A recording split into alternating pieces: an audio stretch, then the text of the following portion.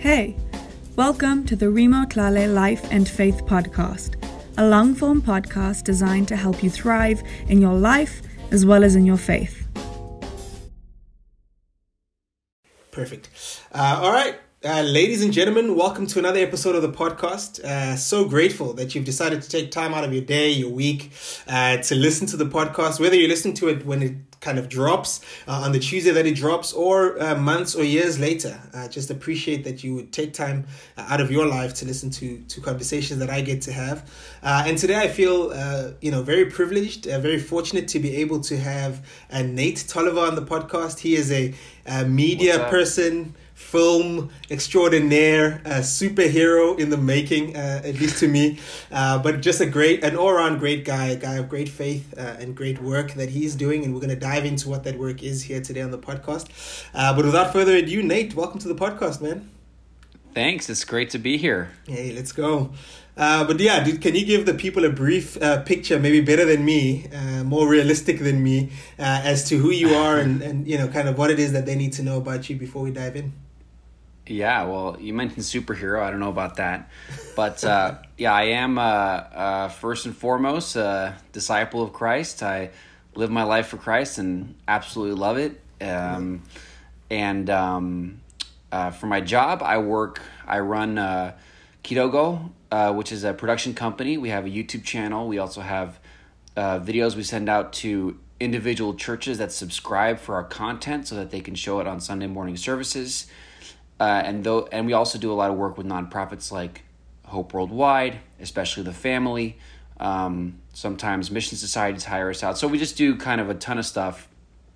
The vast majority of it is faith-based or for nonprofits. And I love the visual medium, whether it's telling a story, teaching a new concept, sharing good news. I just have always loved videos since I was 10 or maybe even earlier. And so, man, I'm living the dream. I get to create content for something I believe in, the church and God and the kingdom. And I get to encourage people and be creative all at the same time. So, come on, dude, that is awesome. That's a great way to kind of give us a picture of who you are, and I love that because it kind of starts people with like, oh, okay, that's interesting. I wonder where this is going to go, and then we get to kind of start with your story. You know, how did you end up coming to faith in Jesus, making the decision to follow him, becoming a disciple? Because I will put this in the background, and maybe you'll share a little bit more about this. But you are a preacher's kid, and not only just a preacher's kid in one place, but a missionary's kid. So you've also moved around a bit. So I'm sure that kind of adds a different lens to your childhood. So maybe take us back, man. Start us in your early years. What do you remember life being like for Nate back when you were a young boy? Wow. Well, I was actually in SA, South Africa, as a kid. Which you still are in South Africa, right? You haven't moved. You're there still. I'm still local. Yeah. Okay. Yeah. So grew up going to church. Man, I learned so much at church. Just growing up in such a diverse community in South Africa was really, I didn't understand what was going on outside the church walls. I didn't understand the bitterness, the hate, all the stuff that people were working through. Because I came to church and there was people of all shapes and sizes, colors, backgrounds, that you get in South Africa. Yeah. And I was like, oh, this is just the way it is. Sure. And man, so being raised in the church was such a tremendous blessing. Man, it wasn't until I moved back not back for me actually, when I moved to America, met someone from South Africa and they said something just really ugly and racist. I was like, oh man, I bet that's the South Africa a lot of people experience in the world, but I really got to experience the church, which, is not perfect for sure, but wow, what a blessing to see that, we all love each other no matter what. And so growing up in the church in South Africa was awesome. Lots of, made lifetime friends. Moved to Texas when I was 13 with my family. My parents started leading the church in San Antonio and was a part of the teen ministry, very religious, was not a rebel in the slightest. I was everything by the books. Loved it when people said, "Oh, you're not a disciple yet? I thought you were a disciple." I was like, "Yeah, I bet you did," because I'm more I'm more of a disciple than the disciples. Like, I know it's so prideful, so bad, but that's who I was as a kid and as a teen, and and also looking back now. Something I didn't understand in the moment was wrestling with a lot of mental health issues, which a lot of times I actually took for pride. It turns out it was actually something that has been diagnosed since. It's like, wow, okay, so that wasn't just a spiritual issue I was wrestling with. That was also mental health. Yeah. But anyways, so kept going to church, went to college, university, I guess, for in the U.S. that's synonymous. But went to university and studied film. I had always loved film growing up. I would ask people to, jump off of the porch so that I could put it in rewind, so it looked like they were jumping onto the porch. And sure. In high school, I made the video announcements for my class, and I just thought, well, I've always loved video. I guess I might as well study film. It was not a well thought out plan, but by God's grace, it worked. I only applied to one university. I got in. I didn't have a backup plan. Sure. Terrible, but, I got in and I got into the film school and learned a lot. And, okay, so I actually skipped. No, okay, so my conversion, right. So basically I was very religious, very scared to commit though. I knew that once I was in, you're in, Yeah. I knew that it wasn't like, oh yeah, like, go to church on Easter and, whatever. And, or even show up to church every Sunday. I knew that this was my life. I was there was no back door. Once I was in, I knew it was a commitment, and that scared me a lot. Yeah. And it was an experience actually with a Hope Youth Corps that really changed a lot for me. It was learning that love is a decision. I was part of a mentoring program, and I was mentoring these kids. And I just realized, well, I decided to love these kids before I even knew them. Sure. Why can't I just do that with God? I don't have to wait for some crazy emotional, oh, I get everything now. Or, oh, I just, you know what? I'm just going to decide. I'm going to seek God with all my heart, and I know I'll find him, and I'm just making that decision. Yeah. It wasn't very emotional, and I did. So I sought God with all my heart, and as the scriptures promised, I found him and became a disciple in November of 2009, so coming up on 12 years ago, and man, it's been a roller coaster since then. Sure. It has been a roller coaster. There's been some mountaintops, and there have been some deep and long valleys. Yeah.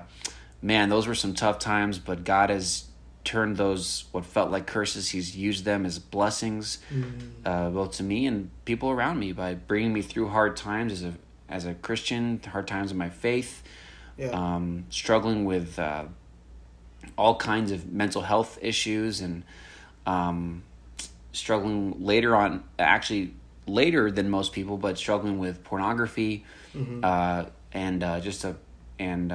so yeah, I had some rough times as a Christian, but man, I'm no longer in a dark valley at this point in my life. Anything could happen at any time, but I am enjoying being out of the valley right now. It's a good time. Amen. Come on, man. That's a great picture. Just kind of putting us on the scene, broad strokes as to kind of how life went. And it's so funny. I remember one of the big things I remember about your house as a kid was you guys had an epic pantry.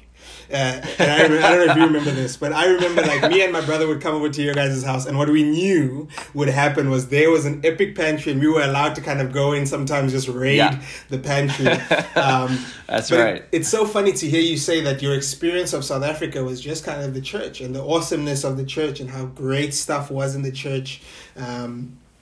Because obviously there was definitely stuff going on around you, but evidently the determining factor of your experience was much more the church than necessarily your school or whatever else, other sectors you would have been in.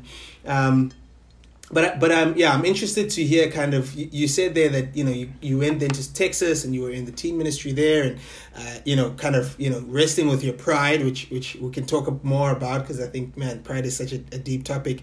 But then you said it wasn't just pride, it was actually mental health, which was later diagnosed. That's correct. So kind of what was diagnosed, and how did it kind of play out in your, why did it look like pride kind of thing? Yeah. Sure. So I have mental health issues that lead to a lot of obsessive compulsive tendencies. It kind of comes with a package of some of the stuff that I wrestle with,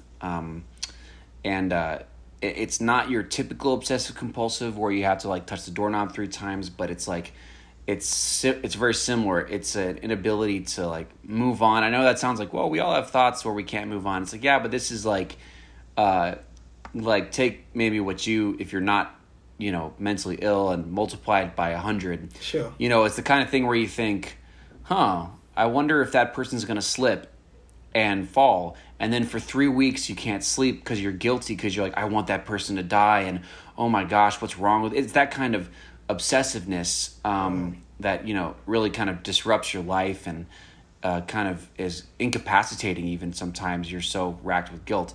And so what I realize now, looking back, is that I thought I had these deep, deep character issues where I would think, man, I don't see that I'm a sinful person. Sure. And like I don't have sin in my life. And of course I had sin in my life, but I was so like, oh my gosh, I don't think I have sin, and that's so prideful. And I would pray on the roof of my apartment complex for hours at night, just begging God to show me my sin.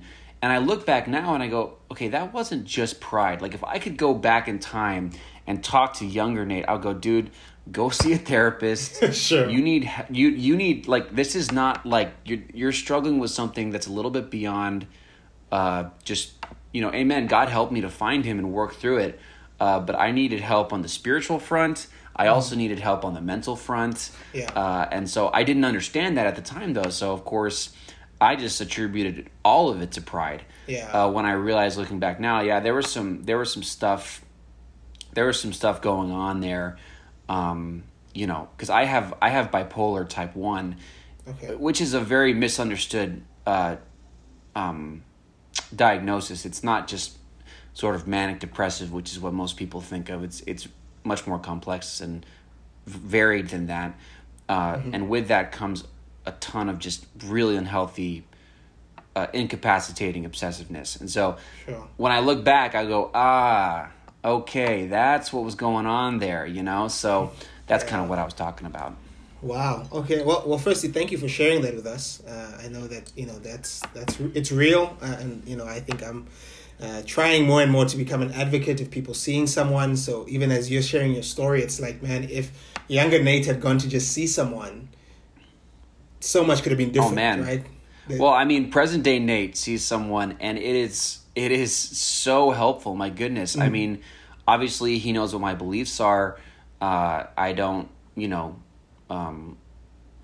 he's not Jesus. I don't think that whatever he says is true, but man, I mean, it's just, because I have a diagnosed mental illness. And so seeing a therapist for me, oh my gosh, I just so beneficial for me.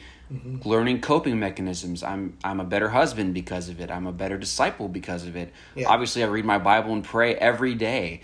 That's my main source of strength. But man, I mean, I have found tremendous benefits, especially for me from seeing a good therapist. I mean, there's bad therapists out there. Not all therapists are created equal, but yeah. Sure. So. Yeah, and I think that's the scary thing, even as I recommend that there's people in my life, I'm like, hey, you should see someone. It's always scary because you're like, man, I wish I could go and kind of like have like a Google search and make sure that I check the person that they're going to go see. Because, it's like, it's scary because like you say, they're not all created equal. And I've heard some horror stories, especially for people of faith. Like you go in and you're a person of faith, and then now this person like completely rocks the boat, which is a conversation for another day. But it's interesting to just hear I've had that, terrible advice from previous mental health professionals that I don't see anymore. Sure. So Yeah. I understand. Yeah. Sorry, I know we're kind of going a little bit off tangent here, but I feel like this is good.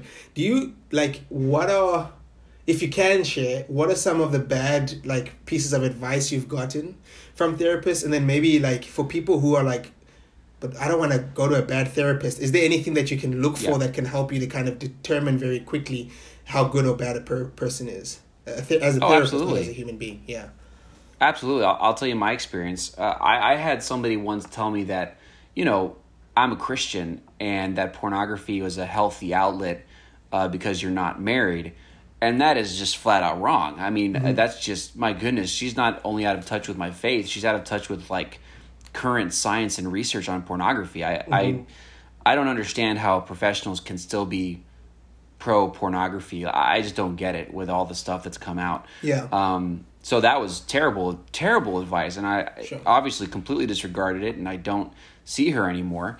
But man, I think that the thing that people have to realize with therapists that I wish I had known early on is that you can stop seeing a therapist if you don't like him or her. It's like nope. Like you're interviewing that person as much as they're helping you.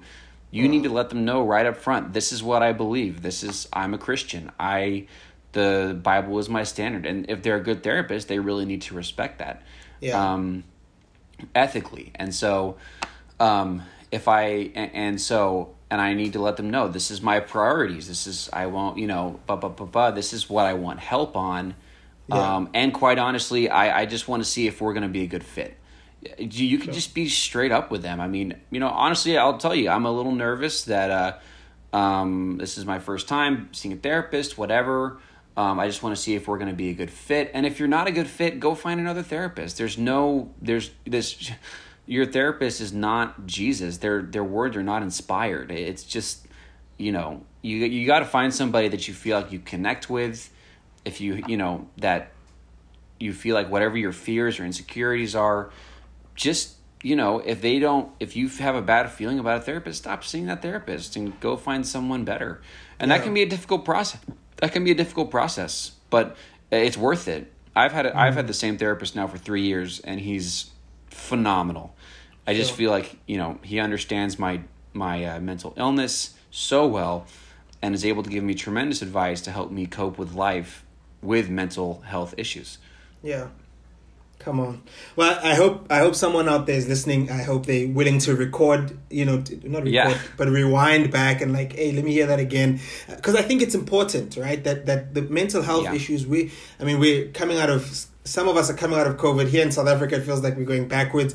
But the world is in such a hard place with everything. And I think the world was already fractured. Society was already broken. But COVID kind of exposed that in a much faster way than I think we were all ready for. And so I was chatting to someone just about the individual trauma that people are going through, the collective trauma that we're going through. And then what that does to each individual is so radically different. So I think, people should go see someone, especially if you feel like you have question marks around some of how your mind is working.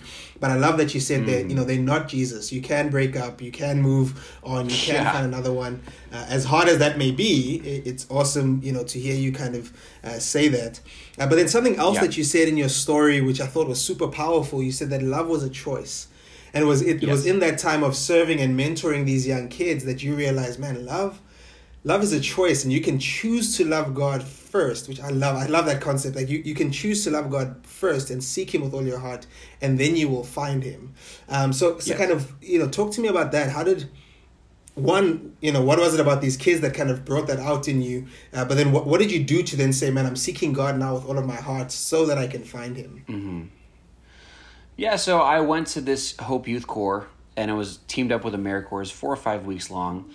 And I was in this setting where I was just serving, and that really softened my heart, just sort of living like Jesus every day. And it's like, okay, you guys are going to be getting mentors. Nate, tomorrow, your two mentors, or your two mentees are going to be these two kids. And I remember that I'd never met them. I just thought, you know what? I'm going to love these kids with 100% of my heart. I'm going to do it. And I did. I every time I caught myself kind of like I'm not really giving everything, I would immediately, okay, come on, here we go. what can we do? What can we do? Like, let's, I don't know, try to be giving. And over the course of those few days, man, I just fell in love with those kids. And I just learned, wow, I chose to love them. And this is what happened. It was really amazing. And, I really connected with them. I stayed in contact with them after Hope Youth Corps. We found ways to be in the same city and hang out. And I just thought, man, what am I waiting for with God? It's just time for a decision. It's not, it's, love. There are emotions involved that follow. I'm married. I love my wife, and that was a decision. And if I don't feel like loving her today, or whatever, it's just like tough luck. Like, I chose to love her, and she's wonderful and has never made a mistake in our entire marriage. I'm the only one that ever makes mistakes. But if she were to hypothetically do something that made it difficult to love her, it's a choice. It's not, you don't, it's the same with God. It's just, you choose, you go, and the emotions follow. Yeah. So. Sure. I think that's so good. Firstly, I'll just put that out there that if your wife ever listens to this podcast, he did say it, you're perfect. So you heard it here. Yeah, we did. We all heard it. But I do like that idea, because I think so many, especially young people, especially those growing up within the church, are waiting for a aha moment. They're waiting for this, my eyes were peeled back and all of a sudden I saw a vision of the Lord, kind of moment, which would be awesome. Don't get me wrong. I'd love that for everyone. Yeah. But at the same time, I'm like, actually, it's totally okay that you made a decision early on up front, and you said, man, I'm just going to choose to love God, right? Like that's actually a decision that I'm going to make, and I'm going to seek him. Because I think, the journey with God, and you've already mentioned it, that it's got huge ups and downs, right? Like this actually isn't a emotion driven, woohoo, I feel great all the time kind of thing. Even though what social media portrays, what TikTok portrays sometimes, a lot of these, even some of the, some preachers can portray it as if it's just up and to the right all the time. The truth is, it's not. Like, there are some really dark times. So I love that decision, that idea of just make the decision to love God, and the rest will kind of come with that. Like, it will come right as a result of that. But so you mentioned there that kind of happened for you, and you've been kind of walking with God in a fellowship of Jesus for almost 12 years now. And if you look over the 12 years, what's kind of your major lesson or major lessons? What are things that you feel like, man, I wish I could go back and tell young Nate this, other than you've already mentioned go see someone about your mental health. But what else? What else have you learned in the journey? Man, when I first got baptized, I was like, look out, church, you got a new tool in your tool belt, and he's sharp, and put me in leadership right now. I was like, I just thought I was the bee's knees, the cat's pajamas. I was like, I'm it, Sure. And if I go back, I'd be like, Nate, you need to chill out, bro. Like, you have a lot to learn. You do not, man. And I was in a ministry that needed leaders, and so I was put in leadership. Yeah. And I think I just thought I was so great, and I had the totally wrong perspective of, because I wasn't. I was so superficial and prideful, and I wasn't as great as I thought I was, and I think I just didn't have I was such a Pharisee, and I think I would just say, like, Nate, just learn, just listen, read your Bible, pray, sit at wise people's feet. You don't have to be in leadership right now. You probably shouldn't be in leadership right now. Just learn, listen. I just think that's something that I just didn't. I was so self-righteous, I was just a self-righteous guy. It wasn't all bad. I'm not saying I was like, this terrible guy, but man, I really thought I was awesome and not helpful. So, amen. Yeah. No, that's cool. Again, it's cool to kind of hear lessons as people look back. Everyone kind of picks different things up of themselves. And my hope is always especially for young people, which is the target audience of the podcast, that we continually are learning from the mistakes of those who've gone before us, right? Like that's where right. I'm at, I haven't followed Jesus for 12 years. And so, for me to listen to someone who's saying, man, when I look back, like just sit at wise people's feet, listen, I'm like, man, I'm taking notes. I want to be that guy, so that I don't end up, having the stories. Because the truth is I've already, made a lot of the same mistakes that you're mentioning of kind of pursuing, role and title, what have you. So I appreciate you sharing that. But you were at college or in college or at university, of course, depending on where people are listening to this from, that sentence is different. But you went to study film. And you said you've loved film pretty much all your life. You said since like the age of 10. Yeah. What is it about the medium that kind of drew you in? Man, I don't know. God, that's a good question. I do not know. I remember my mom. So obviously we had no smartphones. I mean, there were flip phones that took pictures, which I thought was amazing. And I always loved to hold people. Oh, your flip phone takes pictures. And I would just like, hold it around. And my mom got a digital camera, which are pretty much like extinct now. I don't know if anybody really needs like one of those little, not like a DSLR, but just kind of a simple little point and click camera. And I saw you could make videos on it because my parents' video camera, like one of those big old video, you put the Hi8 tape and you close it and you hit the record button. I couldn't figure it out, and I always wanted to. And I found out my mom's new digital camera, you could film videos, and I don't know what happened. Something clicked in my brain, and I was like, I have to just mess around with this. And I was always asking my friends to do stuff. I would watch TV shows like Smallville. I was really into Smallville back in the day. It's like Superman as a teenager. And I was like, I want to make it look like my friends are running at super speed. And how can I see what they did on that show. I want to try to do that myself. And, and I don't know. I just fell in love with doing things. And I loved, getting reactions out of people that were watching it. Like, wow, that's so cool. How'd you do that? I love that, And, I don't know what it is about the medium.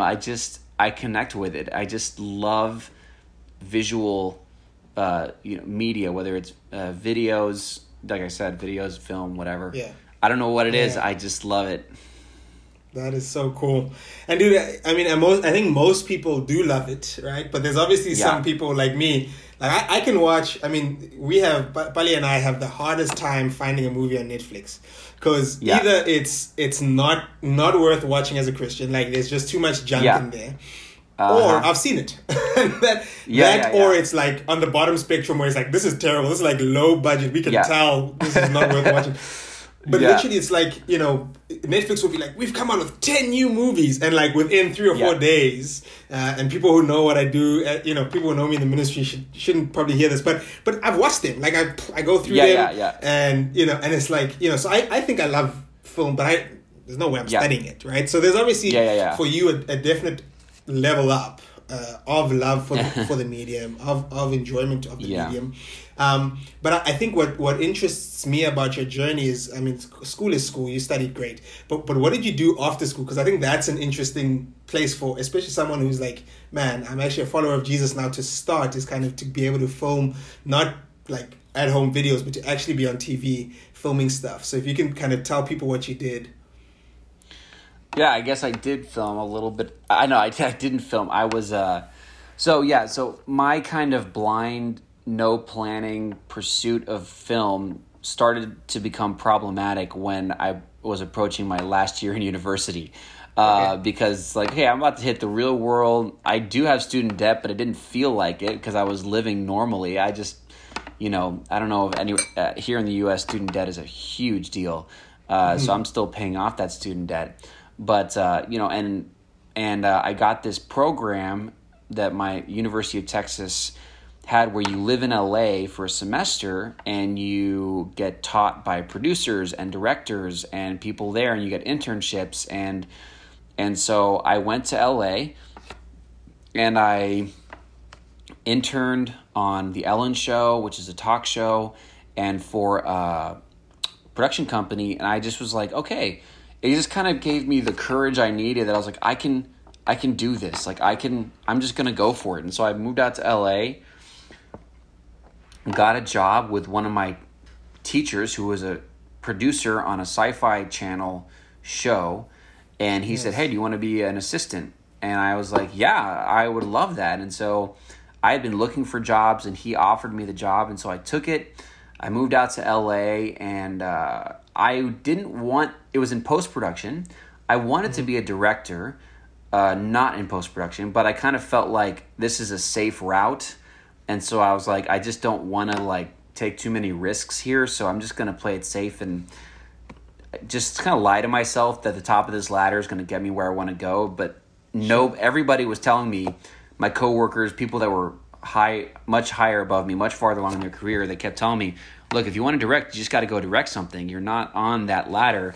But I was like, oh, but what about this? And what about that? And you know, there were times where I had to really, you know, stand up for my faith in those periods where I was asked to read a script, and it was like, whoa, like this is too sexual or whatever. And so I'd have to come back to, I'm sorry, I can't read the script. And it was very confusing for people. And it honestly, I'm out of that world now. I don't know. That just sounds so tiring to do that for my entire career. Honestly, I you know, did it for a while. That's when I had my mental breakdown, was during the first kind of 6 months of my career. Totally lost my job, had to move back in with my folks. I couldn't even support myself. I couldn't work. Just like total breakdown. But that is kind of, but I did get experience working out there in LA. And that's kind of what happened, I guess, after university. Yeah. Come on, man. That's cool. I feel like even if someone is not from the US, like LA, we know what LA is about. Like we know that Hollywood, man. That's where it happens, bro. I could see the Hollywood sign from where I worked, you know. So that's all we needed to know. Then that's like your stamp of approval. literally. Right, that's like, all right, now we know he's the real deal. Yeah, I'm the real deal. That's right. That's very cool. Yeah. So I appreciate that journey, because obviously it leads you to kind of what you do now. And we'll talk about kind of Kidogo and the resourcing of churches and just the awesome work that the platform does, but even just beyond just the Kidogo YouTube channel, like you said, the production company.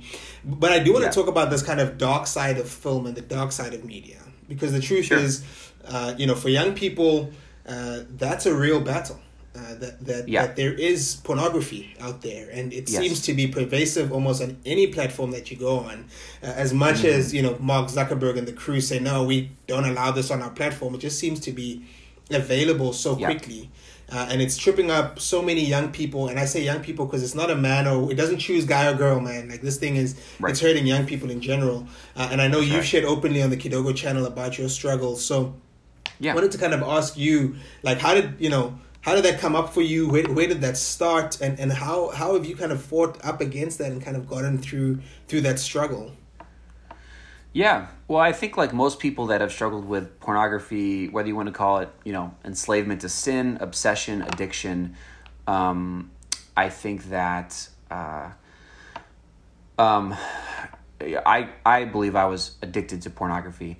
I think like most people, it started because of trauma and seeking relief, from the negativity, from the difficulties.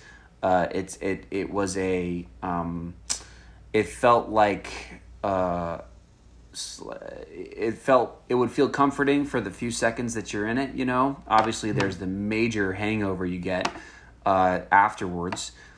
Just like any other drug, I guess you could say, like an alcohol or something. But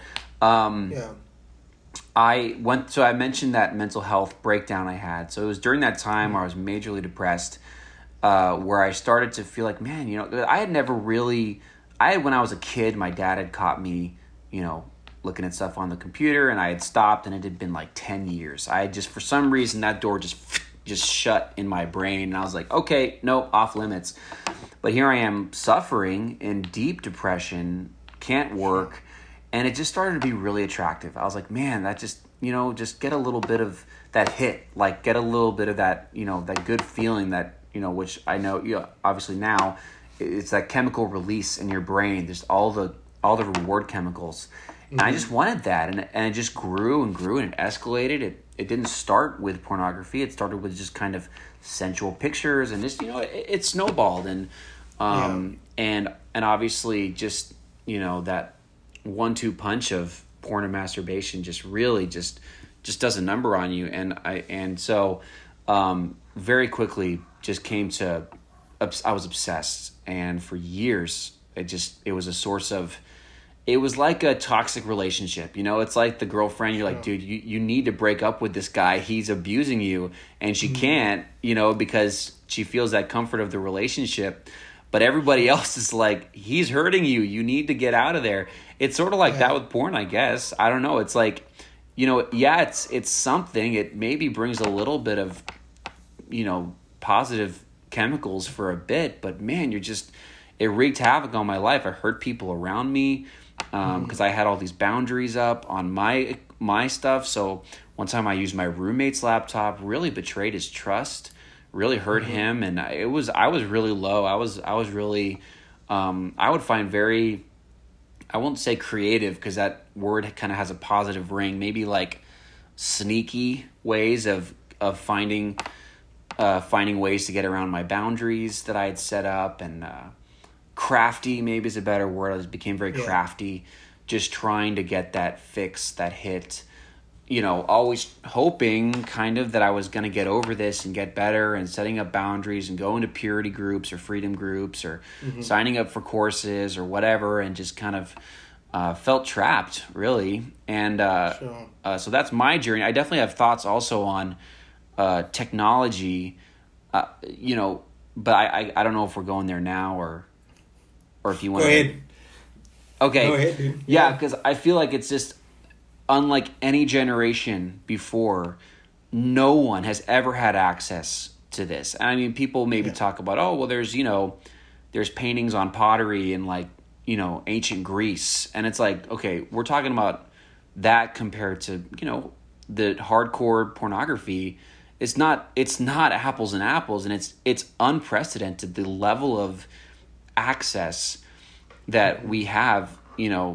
I'm a millennial, but so for me, it was in my early 20s that I got this. I mean, man, I guess, what is it, Gen Z underneath us? Like, man, they're growing up with it. And it used to be, if you wanted to, I mean, this is even way before my time. If you wanted to watch a shady video, you had to go to the store, you had to show up, you had to pay the guy.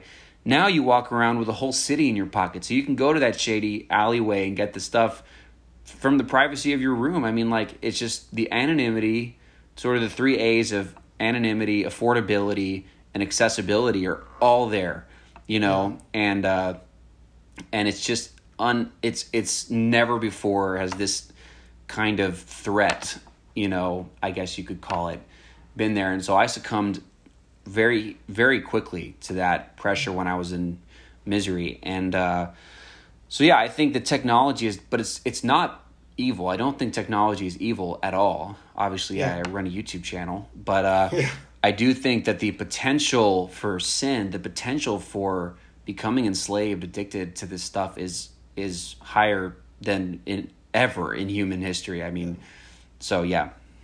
Yeah.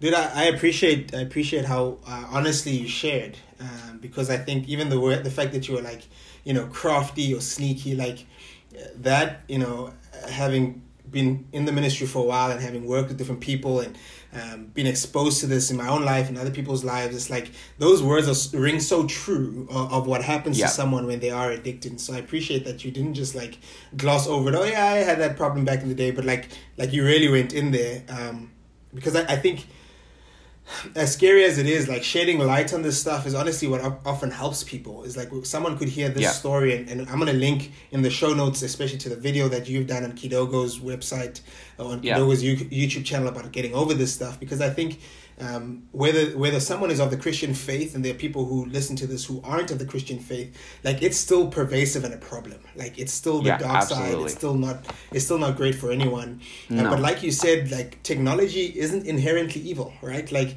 there's actually great advances that technology is helping us to have. I think about this podcast, that someone could listen to this in a year's time that we're recording today, via a technological platform, because you're in San Antonio, Texas, I'm in Cape Town, South Africa, and somehow we can still see each other live action. So it's not inherently evil. And so I like to think of you and the YouTube channel as kind of fighting against the darkness with good, wholesome quality content with Kidogo. So in 30 seconds, the elevator pitch of what is Kidogo, what do you guys do, and how do you help the world?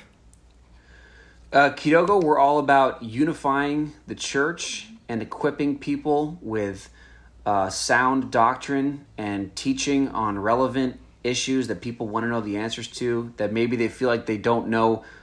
How do you get the answer to this question? We want to help you out. And we also really, really believe in providing tools, and we're really big on unity. We really want people to know that there's a lot of great stuff happening in the church all around the world, and we want people to be able to see that. So those are kind of our two focuses right there. Sure. That's so cool. I'm subscribed on the YouTube channel now that I have a YouTube subscription thing, and so I know the content is really helpful to me, even in the churches that I've been able to work in.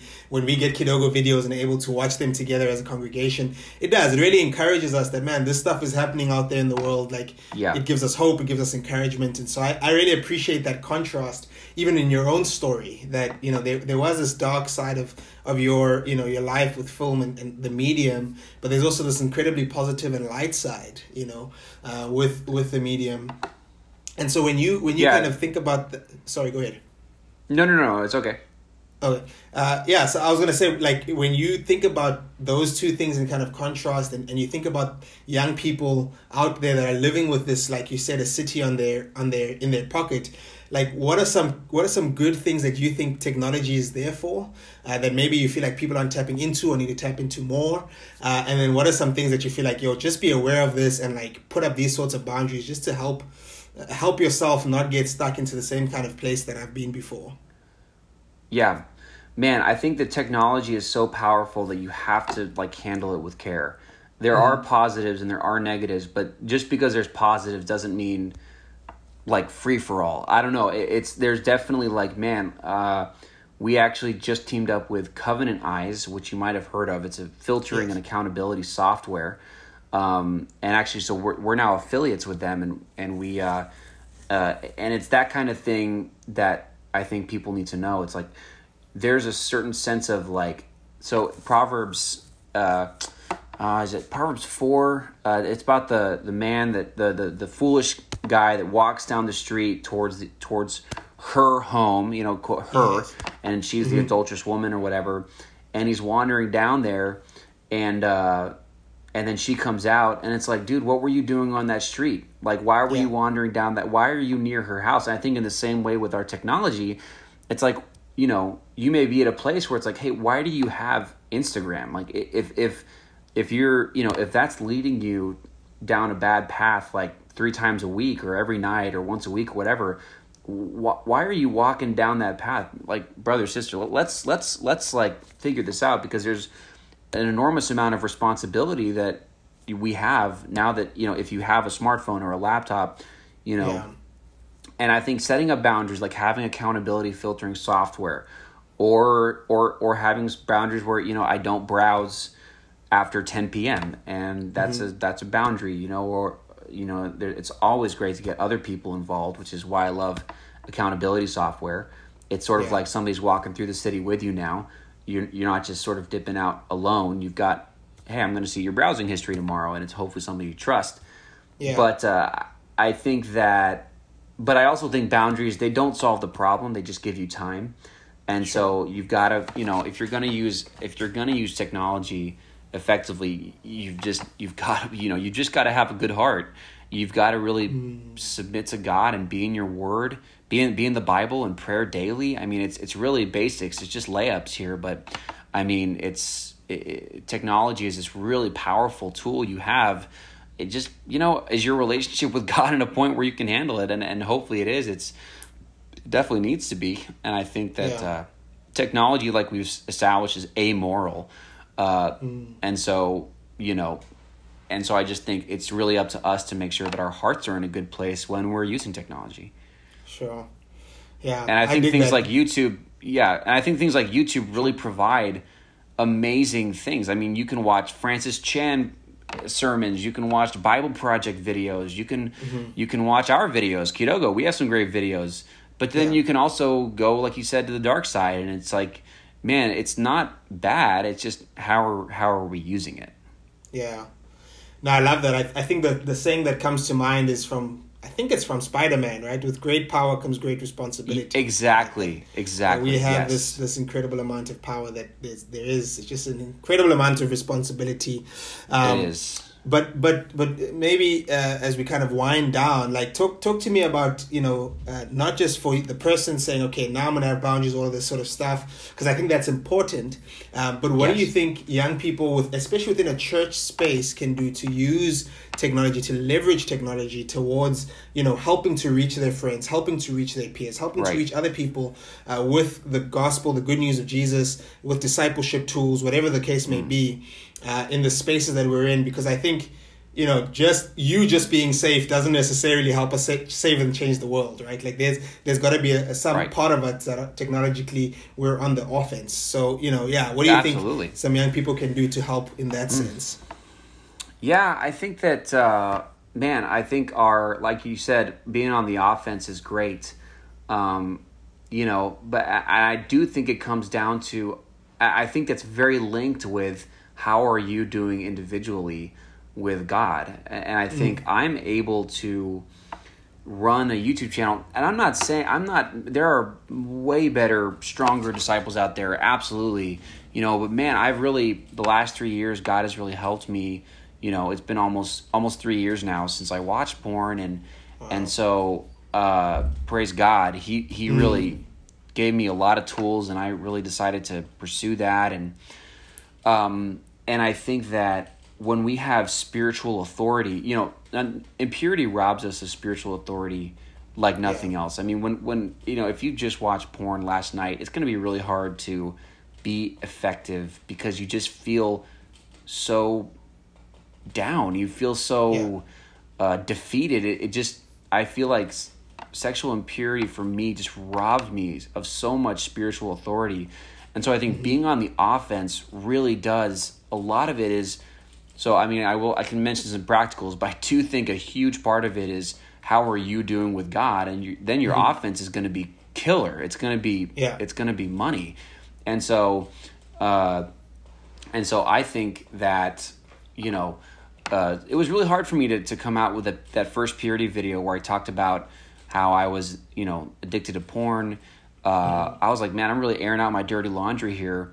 But for the whole world to see, but then I think I really was able to, okay, you know what? It shows my weakness, but it shows that God has worked in me, and it glorifies God. And this is an opportunity to, when I am weak, then I am strong.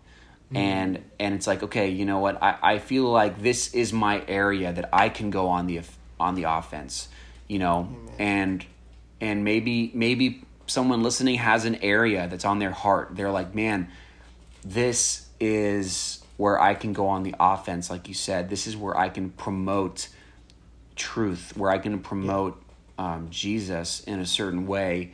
And not everybody's going to run a YouTube channel, but it could just be as simple as, if somebody has a passion for media, then I definitely think that there's I think it's got it. I think I'm a big believer that make it excellent. Christian media should be excellent. And I think that, whether you're on whatever platform, being excellent is a great way to really honor God. That when people find out you're a Christian, because maybe you're not producing Christian content, but I do think at some point owning I am a Christian, and wow, this person is they make handmade dolls, I don't know, and they have an Instagram page, and they're a big deal, but somehow being able to use that to glorify God. I don't know, I'm kind of rambling now, but those are just some thoughts. Yeah. No, it is. I think, like you said, like people, your personal relationship has to be aligned. Like you say, you can't do it any other way, right? You can't try to be hypocritical and like say, I know this stuff is good, so you better listen to me kind of thing. But like you say as well, is like, whatever space it is, whether it's Instagram, YouTube, and if you have something, then you don't have to like be you don't have to be a minister like me, right? You don't have to be in the church space working for the church. You can just post things that resonate with your spiritual side as well, not just the aesthetically pleasing life that you may live or the really cool brunch, date that you had with friends. So I think that's super, super, super helpful. And to honor your time and, to make sure that we honor the listeners' time as well, Nate, I'm going to say, man, thank you so much for jumping on the podcast, for being willing. I mean, I literally texted you. You were like, yeah, sure, let's do it. A lot of people ask me a lot of questions and stuff, but you just were like, man, I'm happy to chat. I'm happy to be open and honest. And I appreciate your honesty, your candor with your own journey and even what you're doing with Kidogo. So if you don't mind, I often, this is how I end the podcast most episodes, is I ask people to kind of, for final words in helping young people thrive in life as well as in their faith. But maybe part of that, if you can also let people know, man, where can they follow some of the content that you're producing? What some of the spaces they can find you in? I would really appreciate that.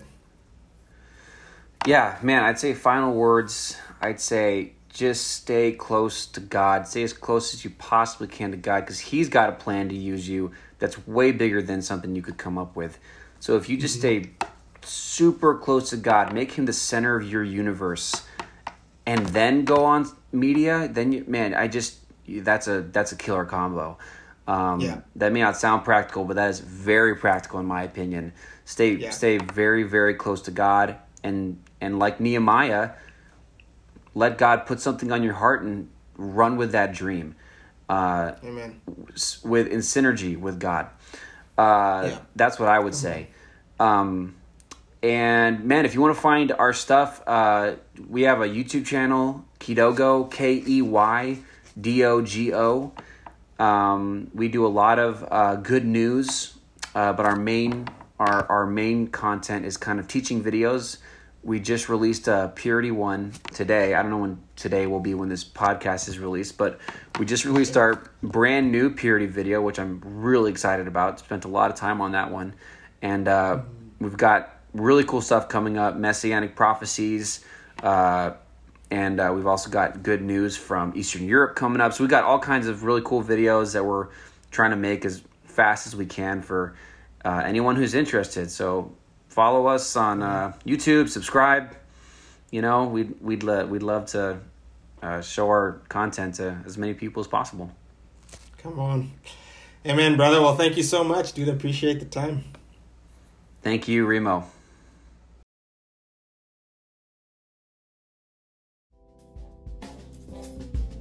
Thank you for listening.